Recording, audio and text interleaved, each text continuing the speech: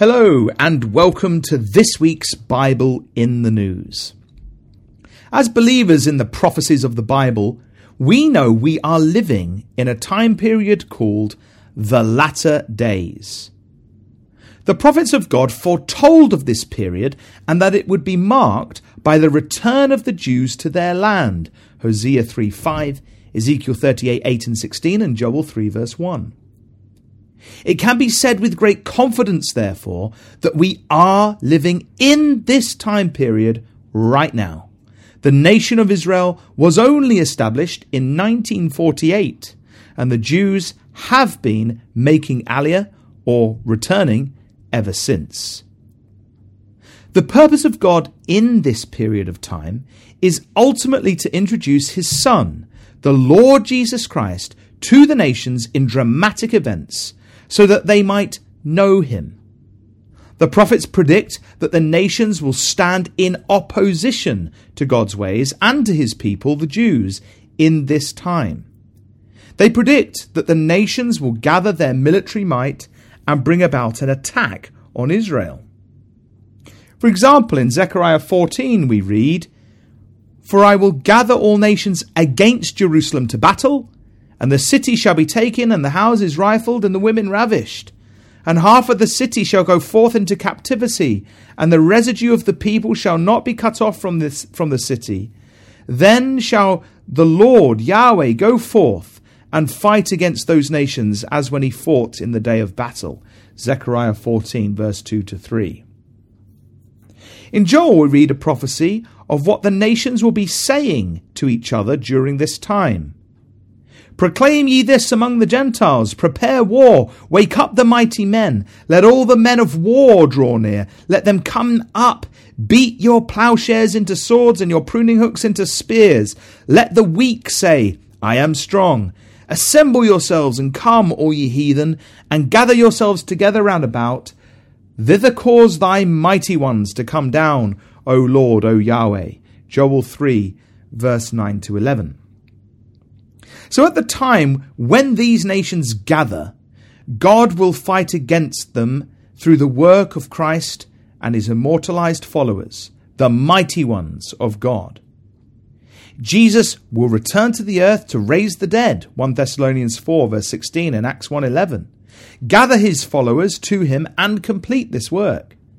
The armies of the nations will be defeated, Israel will be triumphant. It is then that God's kingdom will be established on the earth with Christ ruling on the throne of his father David. Luke 1:32. In Zechariah we read, "The Lord Yahweh shall be king over all the earth. In that day there shall be one Lord, one Yahweh, and his name one." Zechariah 14 verse 9. Therefore, the build-up of military tensions is of great interest to Bible believers living in this time period after the Jews have returned to their land. Of particular interest to us is the power of Russia. The Bible speaks specifically of Russia in Ezekiel 38 verse 3, where it describes the nations who are aggressive against Israel as being headed up by a character termed Gog, who is the Prince of Rosh, Young's literal translation. The Rosh, or the Rus, are the peoples of Russia. We expect then from the Bible to see a dominant and aggressive Russia emerging onto the world stage, a military might headed up by a leader who is not scared to send troops into battle. And this is exactly what we see when we look up from our scriptures to our news items this week. Russia are amassing troops on its border with Ukraine, and the West is becoming increasingly alarmed. Troops are being sent to the front lines by NATO nations as tensions rise. When the Soviet Union broke up in 1991, the Ukraine became politically separate from Russia. However, Putin has never seen it as being separate. In fact, in an essay written in July, Putin called the Ukrainians one people with Russia.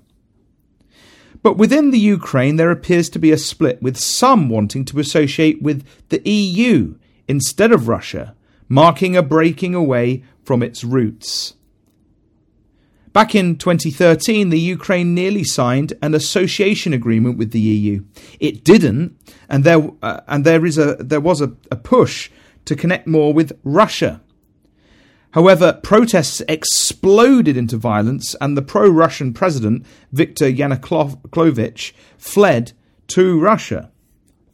Russia then took over Crimea, and there have been tensions between pro-Russian groups and anti-Russian groups in the east of Ukraine ever since.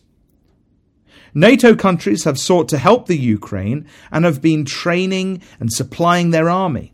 Over the last few months, both NATO and Russia have been sending thousands of troops to neighbouring territories.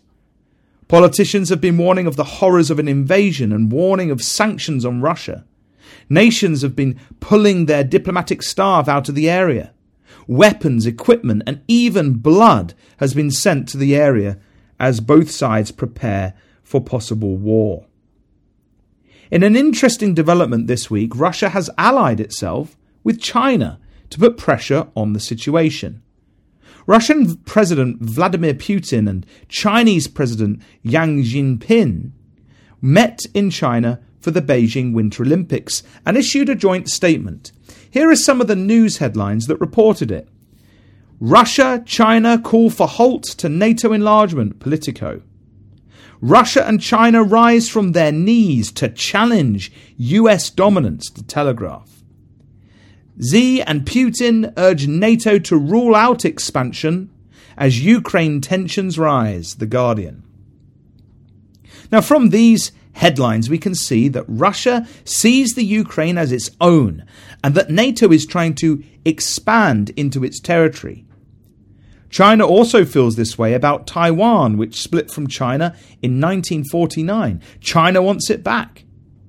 These headlines also indicate the shift in power on the world stage. The US is not the big player here. Russia is. The Russian bear is taking its place at the head of the nations, as the Bible prophets predicted. The conflict with the Ukraine could simply be the start of a much wider conflict. The Sun news outlet ran an article on the 25th of January 2022 entitled, quote, "World on Edge: How Russian Invasion of Ukraine May Trigger Conflict in All Corners of the Globe in Terrifying World War III, Expert Warns." End quote. Here are some excerpts. Quote, "A Russian invasion of Ukraine could trigger a future global conflict in all corners of the world, an expert fears. Fears of a conflict breaking out in eastern Ukraine remain ominous as Moscow shows little sign of curbing its aggression. Isabel Sawkins, a research fellow at the Henry Jackson Society, thinks any potential conflict in Eastern Europe could not be confined to its borders. She told The Sun, the crisis has the potential to extend its tentacles into all corners of the globe. Sawkins warns that there's nothing stopping Russia from expanding its sphere of influence. She said, there's a history of relationships between the Soviet Union and Latin America. There's nothing to stop Russia from expanding into Africa. There are so many terrifying possibilities, and it's not going to be just the European continent.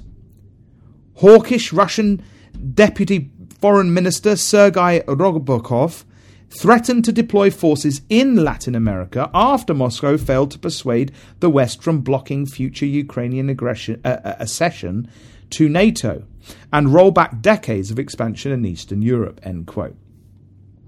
So we wonder, could these events unfold to eventually also see a flashpoint, maybe with Israel, as the Bible predicts? Could Israel be seen as an attempt of Western expansion in the Middle East? And could this cause the nations to come against it as the Bible predicts?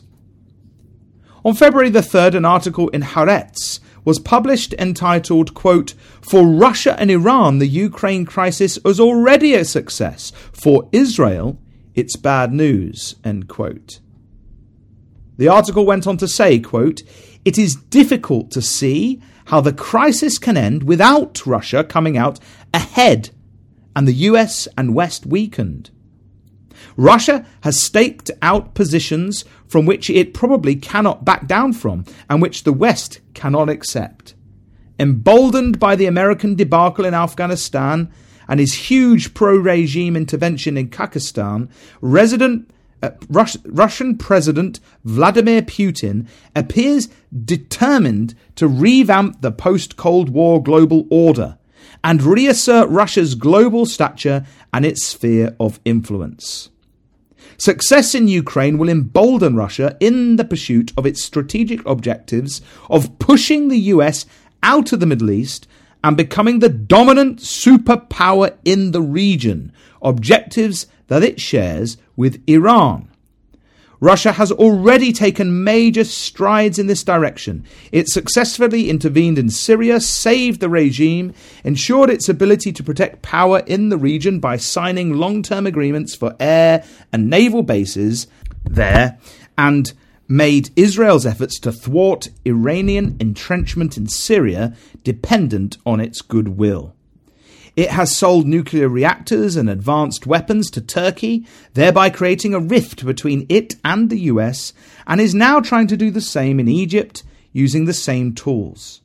Russia has gained a role of influence in Libya and further strengthens its strategic relationship with Iran, Egypt, Jordan, Morocco, and especially the Gulf states, whose security is largely dependent on the US, and will increasingly question whether they can continue to rely on it.